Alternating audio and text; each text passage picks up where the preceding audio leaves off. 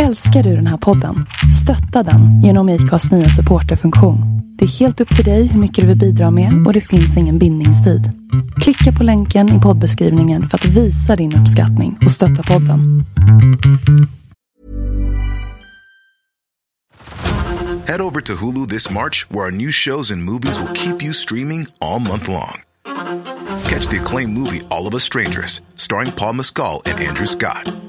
Stream the new Hulu original limited series We Were the Lucky Ones with Joey King and Logan Lerman. And don't forget about Grey's Anatomy. Every Grey's episode ever is now streaming on Hulu. So, what are you waiting for? Go stream something new on Hulu. Hey, I'm Ryan Reynolds. Recently, I asked Mint Mobile's legal team if big wireless companies are allowed to raise prices due to inflation. They said yes. And then when I asked if raising prices technically violates those onerous two-year contracts, they said, "What the f*** are you talking about, you insane Hollywood ass?"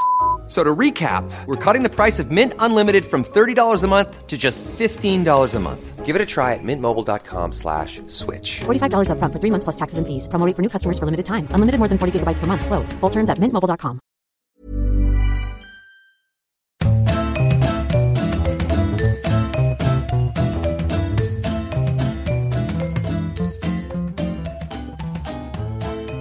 Hallå där i vinkvällen. Nej, öl är det du dricker. Ja, det är jag som dricker vin. Men alkoholkvällen. Alkoholkvällen, ja, mitt i veckan. Ja, det är vi men värda. alltså det är ju bara påsk en gång om året, säger jag. Och Precis. du njuter ju av att vara ensam med båda barnen. Ja, och jag njuter av att vara helt ensam för att min familj är inte ens här. Orättvist. Rättvist. Ja, men då är frågan om du är barnfri och mansfri. Vad är du ens förbannad på den här veckan? Åh gud, jag har faktiskt... Jag är förbannad över ganska mycket. Jag har en ganska seriös sak, men innan jag tar den så skulle jag bara vilja säga att jag också är förbannad över en sak som är lite mer så här världslig, eller vad man ska säga det. Och det är att alla jävla svenska deckare eller krim som släpps, för nu är det ju påskekrimperiod, tar titel från någon så här gammal svensk psalm eller barnlåt bara. Ja, jag vet. Du gamla är fria. Det är en typiskt bra typ, barnlåt. Ja, precis. Och bara, ja, men du vet en sån här gammal klassisk svensk jävla... Den blomstertid. Nej, det är för uppenbart. Men nej, med lust och fägringsstol. Kommer. Ja, med lust och fägringsstol. Finns säkert 10. Och bara, du fjällhöga nord. Och någonting mer. Och allting, jag lovar, allting handlar om kvinnor som har blivit mördade någon gång. Och våldtagna och hittas nakna. Och jag vet inte. Jag känner mig besviken på krim-Sverige. Ja, och alltså jag kom på en skitbra idé till en krimbok. Och sen Gud som haver. Barnen kär. Även, uppföljaren. Ja, men sen så gick jag in och läste pitchen, eller vad heter det, baksidetexten på en ny krimbok som hade någon typ exakt. Jag bara, vad i helvete? Ja, fult och sno, någonting som du inte ens har kommit ut med. Verkligen, så jag vill säga. Ja. Men det var bara liksom en sån här parentesirritation, för jag försökte hitta min påskekrim och allting hette typ bara barfota utan strumpor och skor. Hette ingen, men Bjällerklang. Ja, precis. Rudolf med röda mulen. Rödare än förut. Men julen på buss. Om jag inte har struckit upp ett havsglas. Nej, om någon där ute saknar en titel till sin påskekrim eller julekrim för all del, så hör av er. Så fixar vi en förbannad titel helt Vi har en förbannad titel. Nej, men jag tänkte ta upp en sak som jag har varit arg över ända sedan den 2 april, kan jag se. I mitt flöde. Eller faktiskt så blev jag arg över det för några dagar efter, för då blev jag väldigt irriterad på Expressen. Den här fantastiska kvalitetstidningen som finns här i Sverige. Laven Motadi är en svensk författare och filmmakare och kulturperson som var med i skapandet av en film om Katarina Taikon. Heter hon, va? Ja. Hon skrev boken först. Yes. Och sen så var hon med i skapandet av filmen. Och hon skrev en statusuppdatering för ett par veckor sedan som spreds hyfsat mycket i sociala medier. Som handlar om hur hon gav bort rättigheterna till filmen och hela sitt verk. eller gav bort. Det blev liksom stulet från henne i processen av skapandet. Och jag blev jätteberörd av hennes uppdatering som inte namnger någon. Man kan ju lista ut vem det är ju ganska lätt att googla sig till. Ja. Men det bär ändå en styrka där hon skriver i att det inte namnges. För att det som jag tycker är djupet i det hon har skrivit är hur det handlar om framför allt att vara kvinna, tänker jag mig, men kanske mer generellt att vara en person som är i maktunderläge från en annan. Hur man förminskar sig själv, hur man har lätt att gå med på en annan persons idéer och hur man helt plötsligt ger bort en bit av sig själv för att vi ändå på något sätt är uppfostrade till att behaga. Ja. Och också om man är i ett maktunderläge så är det ju väldigt lätt att förminska sin egen roll. Och det här tyckte jag var så himla viktigt i hennes statusuppdatering. Och Expressen valde att gå ut och namnge den här personen som det handlar om. Och då blev det istället snabbt någonting som handlade om 2 personer. Och deras typ så här, vem har rätt, vem anklagar vem. Varpå han sen anmälde Expressen och sen så lades hela diskussionen ner. Och det tycker jag är så jävla synd. För att det här är en diskussion som måste hållas levande. Jag har varit med om det flera gånger. Att man själv är medskapare till någonting men någon annan går in, oftast en man går in och tar över på grund av att jag har svårt att prata inför folk. Jag har svårt att erkänna vad jag själv har gjort. Jag har jättelätt att förminska mig själv. Jag tycker ofta att jag är lite korkad. Att jag inte vet lika mycket som alla andra. Och sen så kommer liksom en man uppfostrad med det självklara självförtroende som många män har. Hashtag inte alla män. Och liksom tar scenen och tar platsen. Och så står man bredvid och tänker att undra vad fan som hände. Men jag kanske... jag gjorde ju inte så mycket ändå liksom. Fast någonting skaver. Jag tycker det är så himla synd. Alltså Expressen sabbade det här. Och jag är jätteförbannad över det. Mer förbannad än vad jag är över... Natten går tunga fjät. Finns. Ja, jag vet. Som krim. Ja, för att det här är så himla viktigt. Och det tycker jag är någonting som man behöver prata om mycket, för att det är väldigt många som förminskar personer som förminskar sig själv, och det här har vi också varit förbannade över flera gånger. De här som bara, men varför sa du inte bara? Men varför gjorde du inte bara? För men att vadå? det är så jävla bara. Nej, för är man i ett strukturellt underläge, om man känner att man är i ett underläge maktmässigt, så är det inte så himla lätt. För det är så många psykologiska processer som drar igång. Och personer som är födda med ett självförtroende eller har fått lära sig av samhället att de har rätt till ett oförtjänt självförtroende har också ett sätt att uttrycka sig på som gör att de får vad de vill. Jag är upprörd över det här. Läste du den uppdateringen? Nej, jag tror att jag ska ta och dela den på min sida. Jag kanske till och med delar den på vår poddsida på Facebook. Ja. Så får ni läsa. Den är väldigt, väldigt bra. Den träffade mig rakt i hjärtat. Det var stor igenkänning, och även inte bara utifrån min roll som kvinna, utan även min roll att arbeta administrativt, där man också förminskas oerhört mycket i många sammanhang. All the time. Ja. Så det är jag förbannad på. Vad är du förbannad på, Kattis? Ja, förutom att jag är lite förbannad på min man som precis sa till mig, vad äckligt. Jag bara, vadå? Kom och titta. Och så sitter han, och på tvn så är det tv-programmet Dr. Popper. Ja, Dr. Pimple Popper. Med någon som ett jävla... Okej. Jag visste inte ens att det här var ett tv-program. Jag har ju varit inne på Instagram-kontot och lidit men av detta för alltid. För det är ju inte några små pormaskar som kläms. Det är ju liksom typ systor. Och här var någon som hade ett horn som växte ut ur bakhuvudet. Det var jätteäckligt. Det såg ut som en larv. En stor larv. Jag orkar inte. Så äckligt, så titta inte på det. Men jag är som sagt ledig med mina barn. Och jag kan ju säga att... jag tar en klunk vin på det. Gör det. Barnet som blir 6 i år är inne i en fas där han är ganska intensiv. Det här är ofta någonting jag för om mina barn. De är så intensiva. Och så liksom betonar man intensiv på ett sätt som liksom det går inte förstå att det är liksom inget positivt. Jag tänker att det handlar lite med att du behöver ha ett sånt här lågaffektivt bemötande kanske. Ja, eller hur?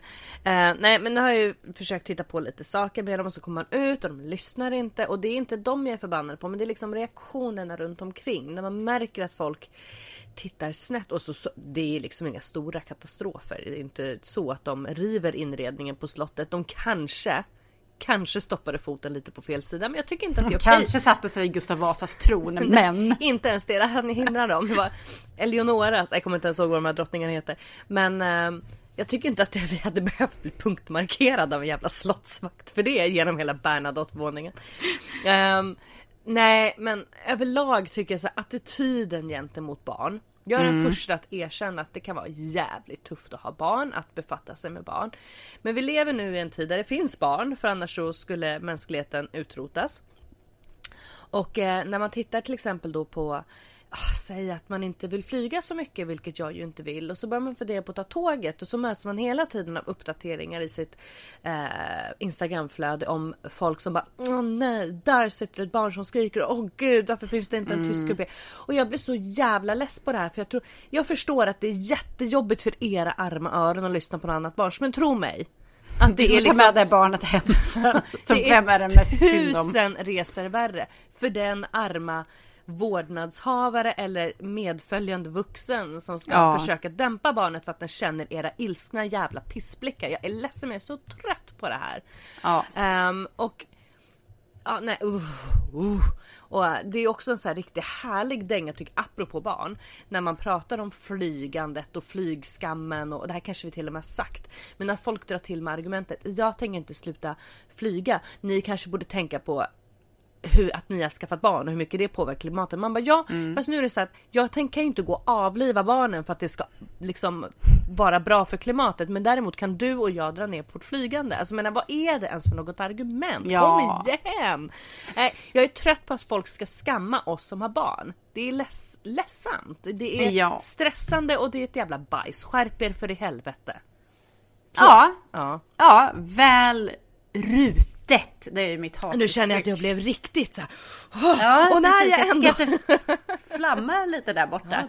Nej, inte. Men det är ju alltså all respekt för att folk som inte trivs med att barn skriker i miljöer. Jag är helt för barnfria flyg, barnfria avdelningar och allt så. Men det är väldigt sällan en förälder som har ett skrikande barn inte är medveten om att barnet skriker. Precis. Och det är väldigt sällan föräldrar njuter av det skrikande barnet. Detta vill jag säga. Och det är inte alltid så att barnet är ouppfostrat, utan det finns något som kallas för faser. Precis. Eller bara att barnen kanske känner av medpassagerarnas jävla stämning när man kommer in i ett tåg och börjar skrika för att de blir rädda för er. Tänk på det. Var snälla istället. Precis. Tänk på Luke Perry. Han behandlade skrikande barn från flygplan. Ja. Han var fin. Han var fin. Ja, honom saknar vi fortfarande. Ja, verkligen. Så, nu försöker jag bara komma på så här gamla låtar. Främling! Mitt i Östersjöns mörka djup. Fast det skulle vara till och med simma lilla sillen och han är så sjuk. Han hade flunsan som han fått under isen. Innan det här blir del 2 av våra sjungande avsnitt. Vad har vi läst? Ja, vad har vi läst? Vi har läst 2 stycken böcker, både du och jag. Eller alltså samma bok, både du och jag. Herregud, svårt att formulera sig. Vi har läst Till Daniel av Olaug Nielsen. Och vi har läst, vad har vi läst? Friläge av Yrsa Keisendal. Precis, och sen så har jag läst Eleanor Oliphant mår alldeles utmärkt. Och jag och jag har läst Små eldar överallt av Celeste Eng. Gud, jag kan inte uttala efternamnet. Jag hörde, de pratade om den här boken någonstans och då sa de bara Celeste Eng. Ja. Så vi kör på det. Jag har hört olika uttal. Ingenting låter som det jag själv väljer. Men vi säger Celeste Eng. Jag tycker vi börjar med Till Daniel. Vi var inbjudna till Bonnier för ett författarsamtal om den här boken. Tillsammans med Olaug Nielsen. Och det måste ha varit ett av de starkaste författarsamtalen som jag någonsin har upplevt. Jag tror inte att det var någon som inte grät. Alla grät. Till och med jag som ändå är en ganska känslokall människa. Som har ett stenhjärta. Ja, absolut. Det här var nog definitivt det mest känslosamma författarsamtal jag någonsin har varit på. Och som du sa precis innan vi satte igång här när vi skulle diskutera vilka böcker vi skulle ta upp, att det här författarsamtalet gav ju ett djup till boken. Och då är det absolut inte så att boken saknar ett djup, men det gav liksom en mervärde, och jag vill nog ändra mitt betyg från en 4 till en 5 efter det här författarsamtalet. Nu har ju inte alla den förmånen, men hon har ju precis varit här i Sverige och har medverkat i väldigt många intervjuer, så jag skulle tipsa om att kanske söka och kolla någon av de intervjuerna som hon har varit med. För hon verkar helt fantastisk. Ja. Boken handlar om hennes son Daniel, som Olag är en norsk författare och journalist som har skrivit en bok om sin son Daniel, som vid 3 års ålder gradvis börjar förlora sitt språk och förmågan att kommunicera, och hela hans personlighet förändras. Ja. Detta visste inte jag. Det framkommer ju sen efter utredningen att han har regressiv autism, eller vad det är. Ja, en form av autism som slår till när barnet är ett par år. Jag trodde att all autism var medfödd. Jag visste inte ens om att det kunde liksom slå till senare. Utan när jag väntade Isak så var jag också jätterädd för att någonting skulle vara i mitt sätt att leva, skulle skapa någonting hos honom sen som han skulle liksom få ett livslångt lidande för eller så att jag läste på om alla möjliga olika saker, och då läste jag bland annat om autism, och det enda jag läste där var så här att det märker man tidigt på att man inte får någon kontakt med barnet i princip, för att det är det sociala samspelet som inte funkar, och så om det är grav autism. Precis, och så var det ju inte med Daniel, utan Daniel utvecklades ju enligt kurvorna, både tal och motorikmässigt, och på BVC så hade man ju absolut ingenting att anmärka på, inte hemma heller. Utan det är ju först när han fyller 3 som Olag och hennes man märker att han inte kommunicerar på samma sätt som gjort tidigare. Ja. Och att ens föreställa sig det, att man har haft ett barn som har gått att kommunicera med så gott som man kan med en 3-åring. Och sen så går det liksom inte längre. Hon berättade ju under intervjun, och jag tror att det här nämns i boken också, att när hon tittar på sina andra barn, att man jämför så här från år till år, så ser man att det är så otroligt mycket som har hänt, som har gått framåt. Men hon tittade på en film på Daniel när han var liten och dansade och sjöng och kommunicerade. Och sen så jämförde hon med hur det var 1 år senare. Och skillnaden var så enormt stor. Fast på andra hållet. Ja, och de här filmerna och bilderna och så är ju någonting som de verkligen håller fast vid. Och försöker visa för läkare och säga, titta hur han var. Och ni ser hur han är nu. För att liksom försöka hjälpa läkarvården, socialtjänsten att förstå hur liksom den här utvecklingskurvan på något sätt har sett ut. Det här är ju liksom en bok som jag har svårt att tro skulle lämna någon helt så här, next. Den drabbar en. Jag tycker att det är lite fånigt. Jag vet att jag säger ofta så här, den här boken drabbade mig, men det här är ju en bok som verkligen knockar en, och kanske i synnerhet om man har barn. Ja, kan jag tänka och den är ju så otroligt tillgängligt skriven också. Så att och det pratade hon också om, att hon ville ha en bok när hon skrev den som var lätt att ta till sig. Att det inte skulle vara en tung bok, utan att den skulle, det är ju ett tungt ämne, men att den skulle vara lätt att läsa. Och det är den. Den är väldigt, det är liksom ett flytande språk, det är luftiga sidor och så man kommer fram i den väldigt snabbt. Sen pratade ju de också under det här författarsamtalet om ifall, liksom rädslan att den kanske inte alls är aktuell i Sverige och att allting går jättesmidigt här. Det kan vi ju konstatera att det inte gör. Jag tror att den här är ytterst viktig även här. Mycket i boken handlar om deras kamp mot myndigheter i Norge, och det verkar vara ungefär samma kamper som vänner till mig har bedrivit i Sverige för barn som har varit i samma situation. Och hon pratade ju om att de fortfarande kämpar för rätten till att få stöd i hemmet. Ja, och det här är väl precis som du säger, det är ju högaktuellt i Sverige, men det här drar man ju tillbaka på stöd i hemmet och avlastning. Och de pratade ju också om i författarsamtalet just det här liksom skulden som läggs på föräldrar. Och den är ju väldigt tydlig i boken också när man ber om hjälp. Och hela tiden får informationen, fast du som förälder är ju ansvarig för ditt barn. Och det är så här, men fast det vet jag ju. Men jag behöver hjälp, jag behöver avlastning, annars kommer jag att gå sönder. Och just den här kampen, att de liksom får stånga sig blodiga. Och det kan ju liksom alla föräldrar relatera till, tror jag, i någon form. Det kan ju vara så här, små kontakter med skolan eller förskolan när saker inte funkar riktigt som de ska. Men det här, när det liksom blir...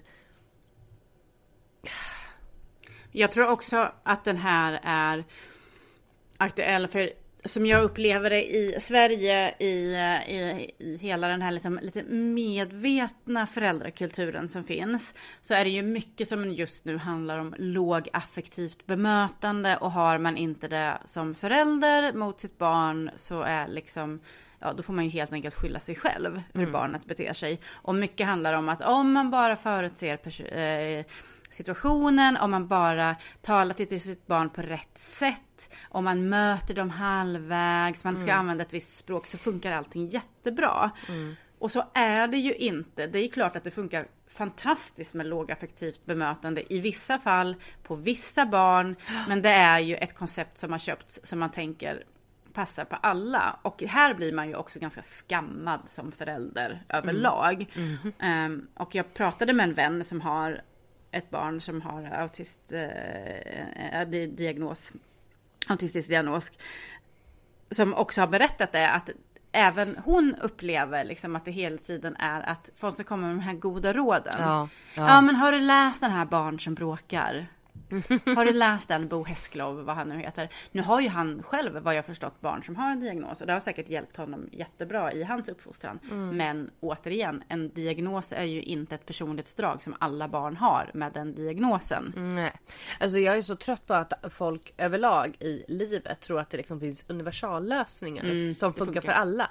Det handlar ju om allt från barnuppfostran till vad fan man ska äta liksom. Det är en sak som är rätt, och den ska man liksom predika och skamma folk över att de inte följer.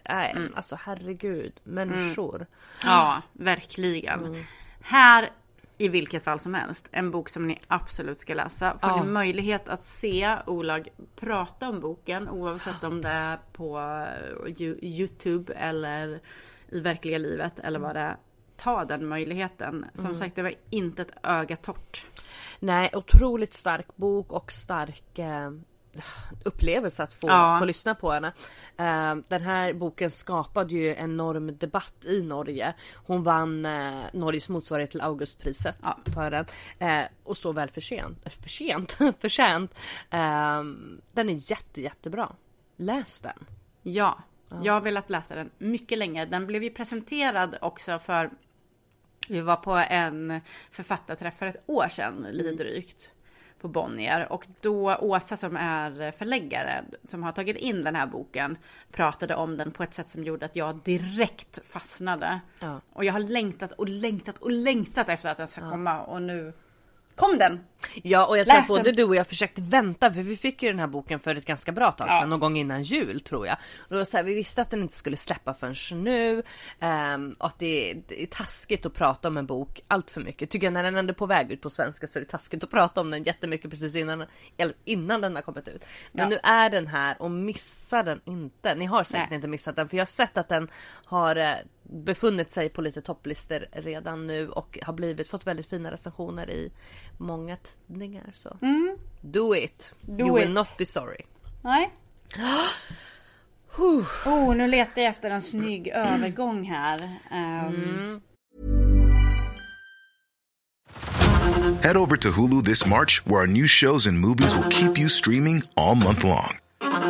Catch the acclaimed movie All of Us Strangers, starring Paul Mescal and Andrew Scott. Stream the new Hulu original limited series We Were the Lucky Ones with Joey King and Logan Lerman. And don't forget about Grey's Anatomy. Every Grey's episode ever is now streaming on Hulu. So, what are you waiting for? Go stream something new on Hulu. Hey, I'm Ryan Reynolds. Recently, I asked Mint Mobile's legal team if big wireless companies are allowed to raise prices due to inflation. They said yes. And then when I asked if raising prices technically violates those onerous two-year contracts, they said, "What the f*** are you talking about, you insane Hollywood ass?" So to recap, we're cutting the price of Mint Unlimited from $30 a month to just $15 a month. Give it a try at mintmobile.com/switch. $45 up front for 3 months plus taxes and fees. Promo rate for new customers for limited time. Unlimited more than 40 gigabytes per month. Slows full terms at mintmobile.com. Botox Cosmetic, out of botulinum toxin A, FDA approved for over 20 years. So, talk to your specialist to see if Botox Cosmetic is right for you. For full prescribing information, including boxed warning, visit BotoxCosmetic.com or call 877-351-0300. Remember to ask for Botox Cosmetic by name. To see for yourself and learn more, visit BotoxCosmetic.com. That's BotoxCosmetic.com. Då kan jag ta en övergång från en väldigt engagerad förälder till en inte så engagerad förälder. Ja! Jag har läst Eleanor Oliphant vad fan heter nu, för jag vill alltid säga den på engelska. Mår alldeles utmärkt, något sånt där. Hon mår skitbra. Det är gött att leva. Ja, den här boken, det skrev vi på Instagram och du har haft samma upplevelse som jag, att jag tror både du och jag har försökt börja på den här boken. Alltså jag lovar, jag har försökt 10 gånger. Första gången jag la till den här i Goodreads som pågående läsning för 1 år sedan, i mars 2018. Och sen dess tror jag att jag börjat på en 10 gånger. Men jag har liksom inte tagit mig förbi de 10 första sidorna. Det har inte gått. Nej, jag har börjat lyssna på den svenska och den engelska ljudboken. Och försökt läsa den här som e-bok. Men jag har liksom inte kommit igång med den heller. Och sen blev jag lite stressad när jag såg så här att bara shit, Kattis håller på att läsa den här. Och det här. Och jag bara, jag måste också. Och då tog jag upp den i min ljudboksapp. Och sen så började inte ens på den. Så att sen så såg du mitt tempo som jag uppenbarligen inte hade. För det har gått långsamt. Det kan jag säga så här, efter de 15 första sidorna var passerade så den kommer igång. Ja.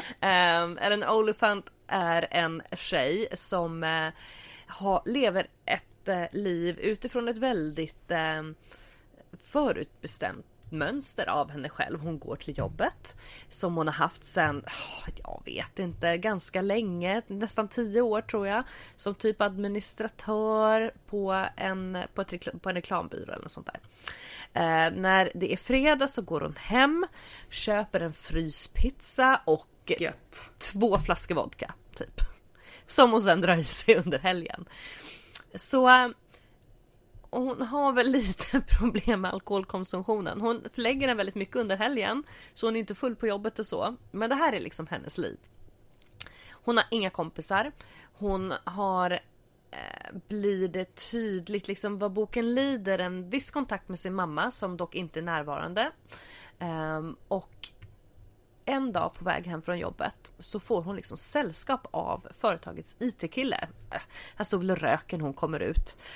Och sen så slår de följe längs med gatan. Och sen så ser de hur en man faller och blir medvetslös. Och så hjälper de honom. Och sen så får de liksom en kontakt. Eleanor och den här IT-snubben. Och där liksom bryts ju hennes mönster. Helt plötsligt så är det någon som faktiskt hör av sig och säger: hej, vill du följa med till sjukhuset och hälsa på den här gubben? Och hon börjar ta in livet på ett annat sätt än hon tidigare har gjort. För hon har liksom skärmat av sig. Hon har haft sitt jobb och så har hon sin blomma hemma och that about it. Det händer inte så mycket mer. Och nej, men det här, jag tyckte så mycket om den här. Och den beskrivs som feel good. Det är absolut inte bara en härlig upplyftande bok som den bästa feel gooden är. Det ska inte bara vara härligt. Det är det som har gjort mig så himla sugen på den. Ja. Att den ändå är någon slags ändå lite mörkare kittligt. Det har jag fattat det som. Ja, absolut en lite mörkare kittligt skulle jag säga. Jag blev lite besviken när den tog slut. Inte för hur den slutade, utan liksom bara för att vadå, ska inte jag få umgås med Eleanor, eller Eleanor som vi säger på svenska, ska inte jag få umgås med henne längre, hur ska det gå för henne, hur ska jag få veta? Det är en medryckande historia som när man väl tagit sig igenom den första lilla, jag vet inte, jag tror att det liksom, det beskriver hennes liv ganska bra. Hon lever ett ganska trist liv och det är inte så att det är inte så medryckande i början, för det beskriver ett ganska tråkigt liv och man tänker så här, hur ska det här ens bli kul? Och den är rolig samtidigt som den också faktiskt är väldigt, väldigt sorglig. Så jag kan rekommendera den. Ja, men oavsett om, men jag tycker det. Om inte annat så kommer det vara en härlig sommarbok, tror jag. Nu börjar vi ändå, sommaren börjar ju synas lite på radarn. Och jag kan bolla vidare om du inte har pappersexet, för det hittade jag här hemma i bokhyllan. Så om du vill ha den så är den din. Ja, men gärna. Jag är ju lite inne på... Jag är ju fortfarande inne på påskekrim. Ja, just det. Så jag tänkte läsa den här, vad heter den? Djävulen i den vita staden, eller vad den heter, som har kommit just nu. Det. Ja. Som är en true crime-bok om den här världsutställningen som fanns i Chicago var det, va? Där det också utfördes en del andra otrevligheter. Men problemet med den boken är att texten funkar inte med min astigmatism. Så bokstäverna hoppar när jag försöker läsa den. Och den är en väldigt tjock bok. Så att mina glasögon kan bara korrigera bort en viss del. Men från en bok som hade en lång startsträcka till en annan som inte hade en så lång startsträcka, men som jag började läsa, sen la ifrån mig och sen glömde bort och sen plockade upp igen. Tata. Små eldar överallt. Ja, den har jag inte läst klart än. Så ni får inte spoila nu, fast det gör vi aldrig. Så ni kan känna er trygga. Jag känner mig trygg. Då känner sig alla trygga. Små eldar överallt var Goodreads Choice Awards winner 2017. Ja, alltså nu ska vi se här. Nu har vi pratat om 3 böcker. Vi får in en svensk författare på slutet. Det är tur att vi ger dem lite utrymme i alla fall. Ja, precis. Den handlar om ett litet idylliskt samhälle som heter Shaker Heights. Så långt har jag kommit. Ja.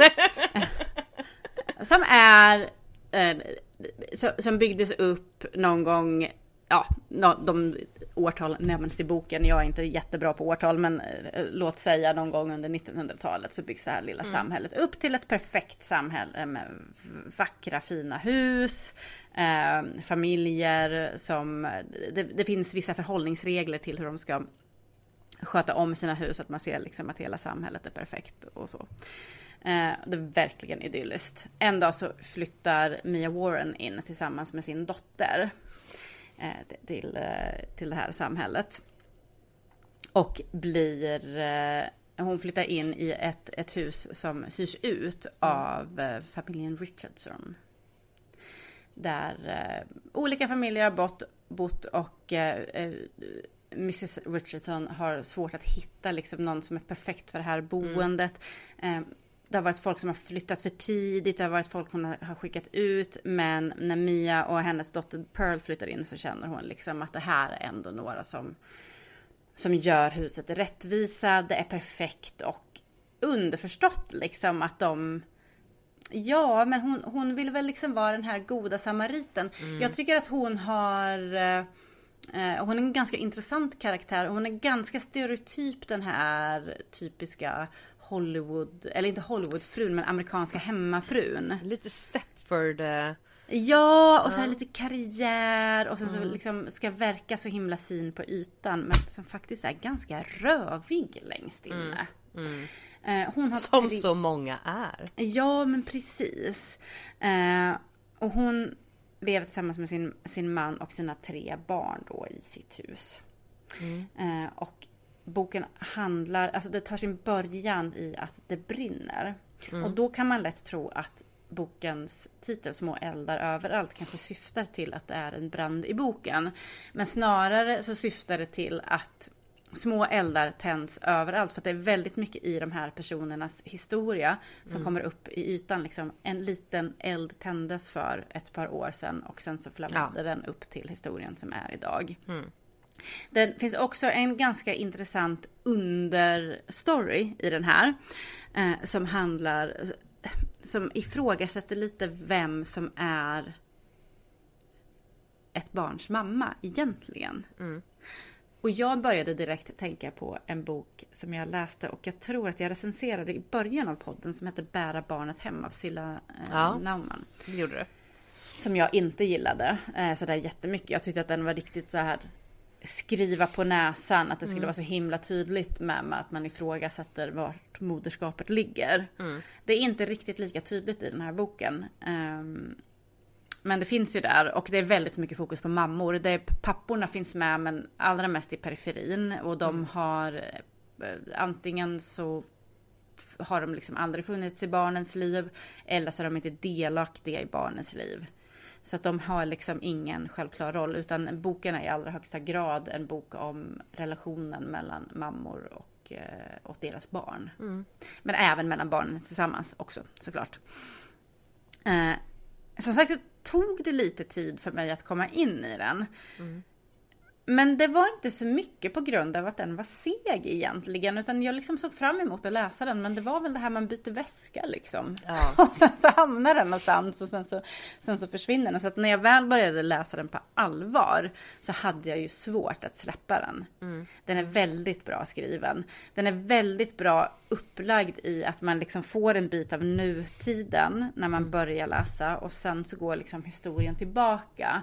Och då får man liksom lära sig om eller läsa om hur Mia och Pearl flyttar in i det här lilla samhället. Hur de försöker anpassa sig. Hon har ju i allra högsta grad en väldigt så här alternativ dotter.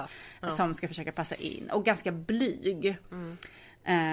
Och sen så har ju nu kommer jag inte på vad hon heter, Issy, som är det yngsta barnet i Richardson-familjen, är ju också otroligt.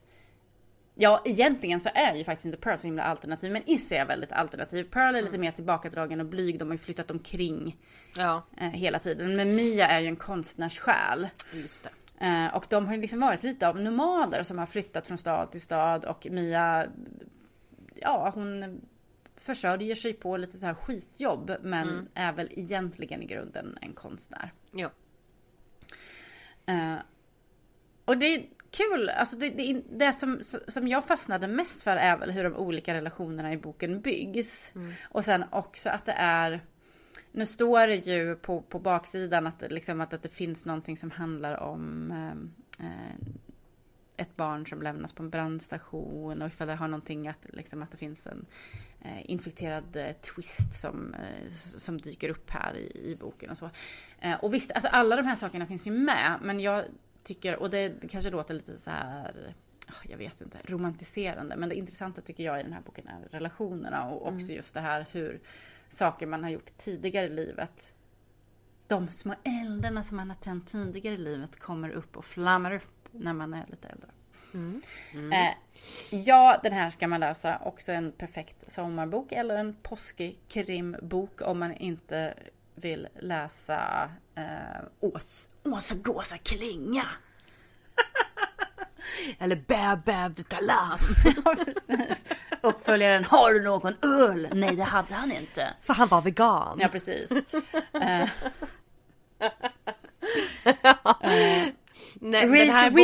Reese Witherspoon har ju utsett den här till sin bästa bok eller vad det var. Och det gjorde mig lite misstänksam. För då tänkte jag att det skulle vara en bok liksom, om just det jag säger, relationer. Men alltså den är inte smörig. Den är människor visar sig från sina sämsta sidor. Det handlar så himla mycket om att bevara en yta ut mot andra. Och sen vad som händer, man skrapar lite på den ytan. Eller för all del tänder eld på den och skapar en liten eld. Den här har ju liksom fått ett enormt genomslag i USA och världen över. Det är ju knappast en liten blygsam titel som man har släppt loss i Sverige. Utan den här känner man ju liksom nästan igen bara man ser, tycker jag, omslaget på den. Det är man vet. Otroligt fint omslag. Jättefint. Och det här är väl också... För Reese Witherspoon har väl också typ köpt rättigheten att filmatisera eller något sånt där som exekutiv producent eller något sånt där. Så den kommer ju bli film helt klart. Spännande. Nej, men jag ska fortsätta att läsa den. Det tycker jag absolut att du ska göra. Och sen så tycker jag att vi någon gång kanske har ett avsnitt där vi pratar om böckerna som jag läste som du hade recenserat också. Så weiter. Vi får ha ja men exakt, ett avsnitt där vi återkommer till böcker som vi båda tänkt läsa med varandra hunnit. Ja, precis. Men kan jag rekommendera den här alla gånger? Jag tyckte den var fantastiskt bra. Den var bra i översättning. Anna Strandberg har översatt den.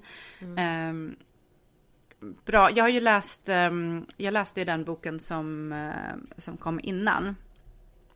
Just det. Everything I Never Told You tror jag den hette. Och den tyckte jag ju hade väldigt, väldigt lång startsträcka. Var det där när någon hade blivit mördad? Eller var det? Ja, precis. Det börjar med att en dotter är död. Folk kommer ner till frukost. Hon har inte kommit hem över natten. Och den lyssnade jag på. Och den var ju också så otroligt jobbig inläst. Det var ju någon sån här amerikansk kvinna med för mycket inlevelse. Som bara, my daughter, she walked down the road and screamed. Alltså inläsare kan ju verkligen kvadda en bok om den vill sig illa. Precis, och då skapade den stämning i boken som inte gav boken rättvisa. Så att om ni vill läsa den så gör det inte via ljud utan gör det via text. Ja. Men den blev också väldigt bra och det upplever jag är lite hennes grej. Liksom, att det är en ganska... Alltså hon bygger upp till en historia som sen... Ja, det är svårt att förutse vad som händer. Och det behöver inte vara någonting jättespektakulärt egentligen. Och vissa saker kan man nog ändå förutse. Trots allt. Men alltså det är hennes sätt att berätta det på som är liksom... Ja, jag har svårt att hitta orden. Läs. Nice. En annan bok ni ska läsa, det är ju Friläge av Yrsa Kejsendal. Ja, jävlar. Och det är också en av de här böckerna som jag bläddrar lite i den och sen bara, oj, jag läste ut den. Ja, det här är ju en... Dels så känner jag är väldigt glad över att jag tyckte om den. För jag tycker att Yrsa verkar vara en väldigt sympatisk person. Ja,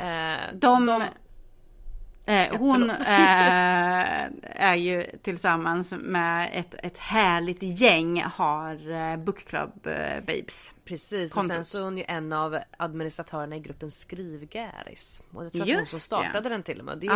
Skriver man så är man troligtvis med i den gruppen. Den är ganska stor nu. Och där är hon väldigt närvarande och aktiv. Så man känner liksom att jag känner henne. Det gör jag inte, men jag vill. Ja, nej, och därför var det väldigt trevligt att boken var så bra, för den är verkligen bra. Ja, jag följer ju Yrsa. Jag skriver ju inte. Jag är ju sån som hellre skulle arbeta med att slakta andras texter. Men jag följer ju Yrsa och Book Club Babes på Instagram och vi har ju träffats några gånger på lite så här bokevent och sådär. Och det är också, det är ju klart, det är ju svårt det här. Man känner inte någon, men man tar en del av deras liv i sociala medier och sådär. Så att man känns ändå som att man har någon slags relation. Så jag var också lite nervös när jag skulle börja läsa den. Men det är ju tur att vi inte är kompis med henne. För vi brukar ju inte prata om kompisars böcker. Nej, precis.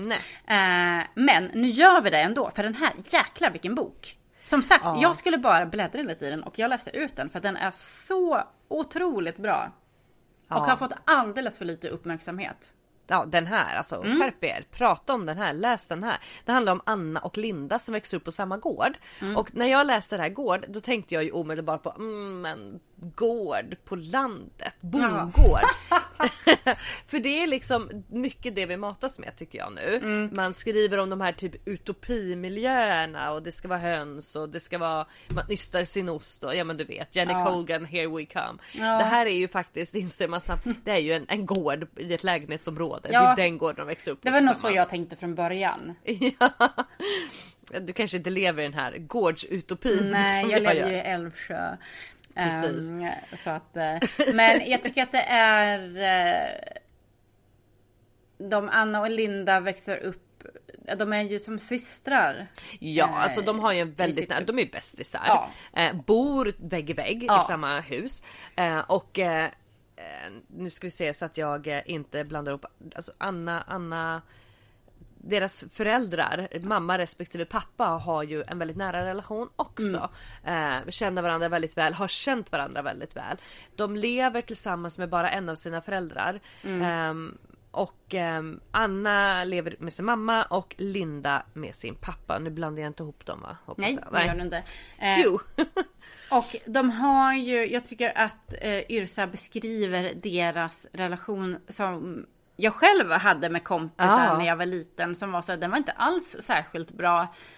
Och vi var inte alls schyssta mot varandra, för generellt sett så är ju faktiskt unga människor rätt taskiga, eftersom att de inte har utvecklat empati bland annat. Men det var ändå någonting som gjorde att man kunde inte låta bli varandra, även fast man kanske inte blev behandlad så himla värdigt eller behandlade så värdigt tillbaka, så var det någonting som ändå gjorde att man drogs till de här personerna eller den här personen. Och jag tycker hon har beskrivit det så otroligt bra i den här boken, hur man liksom inte släpper någon. Fast man kanske ibland känner att man borde. Ja. Det här, nej men precis som du säger, och det här tycker jag man hör ju liksom när man sitter och lyssnar på barn som är ute och leker på gatan liksom, och bara shit vad de är otrevliga mot varandra ibland. Och de menar ingenting illa egentligen, för de är så pass små, men blir väldigt väldigt tydligt i friläge. Just den här dynamiken mellan två personer som har känt varandra typ sedan de föddes.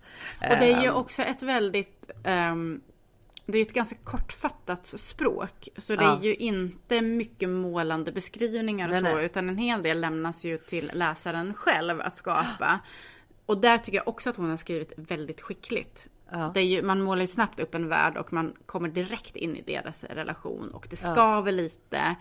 Och man känner igen vissa osympatiska drag i sig själv. Hur man var när man var liten.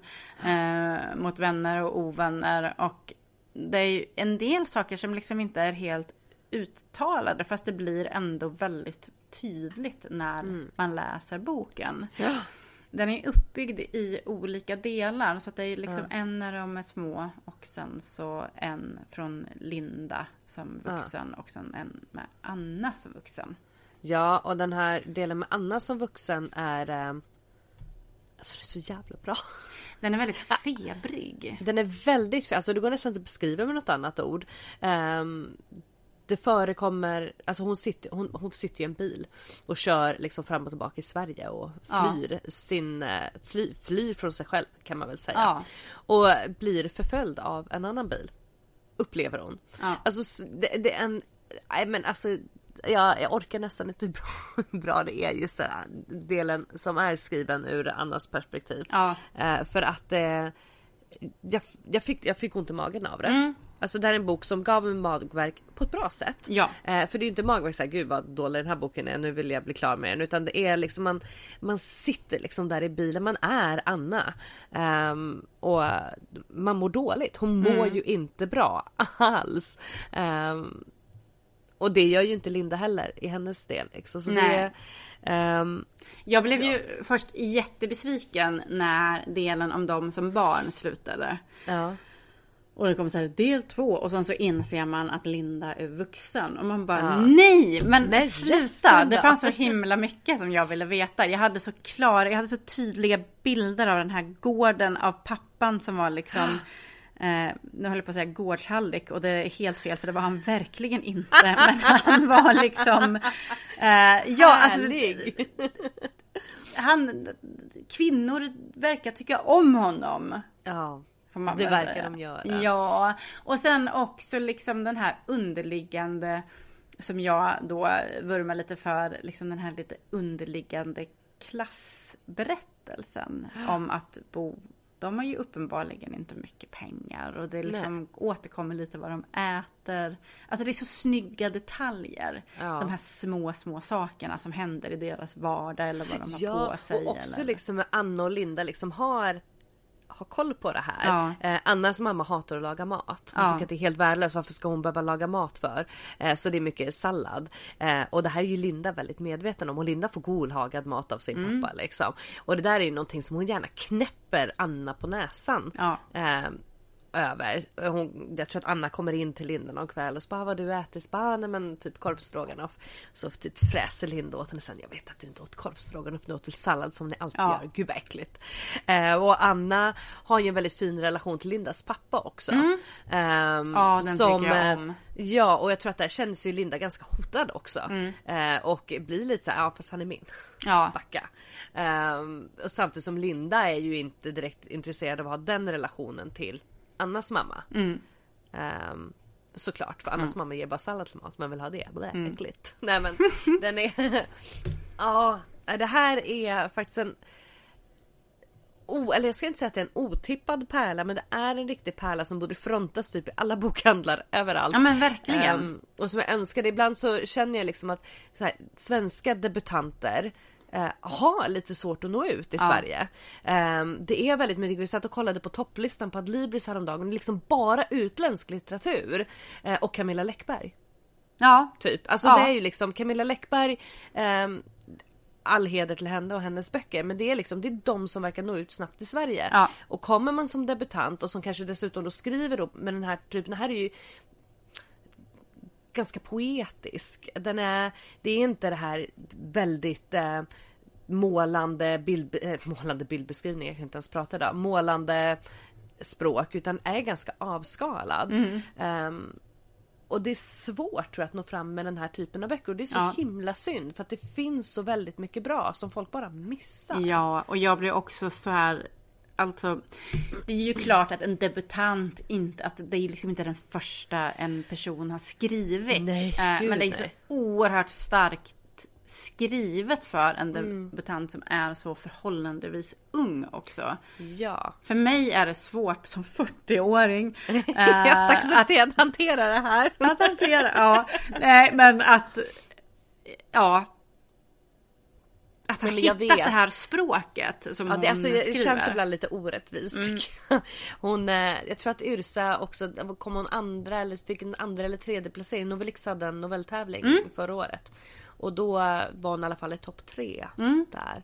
Så hon, herregud, Yrsa kommer vi få läsa mer av. Det är helt det hoppas jag verkligen. Jag hoppas att hon kan rappa på lite och ge ut en ny bok snart. Skriv något mer nu. Kom igen.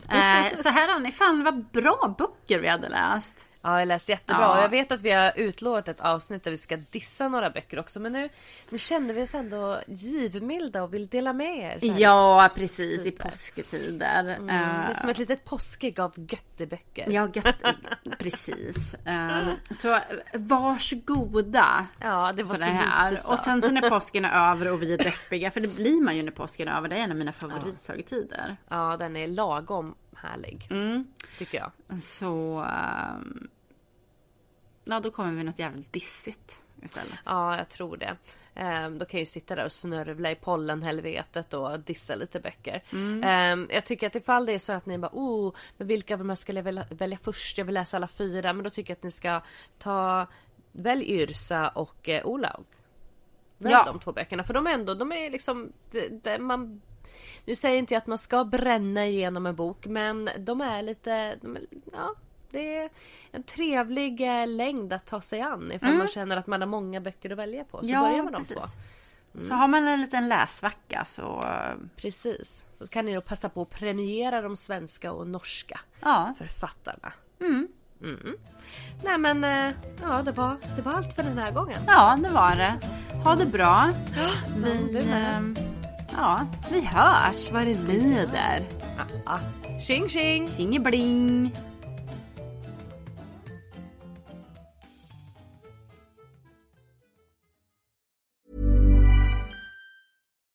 Botox Cosmetic, out of botulinum toxin A, FDA approved for over 20 years. So, talk to your specialist to see if Botox Cosmetic is right for you. For full prescribing information, including boxed warning, visit BotoxCosmetic.com or call 877-351-0300. Remember to ask for Botox Cosmetic by name. To see for yourself and learn more, visit BotoxCosmetic.com. That's BotoxCosmetic.com.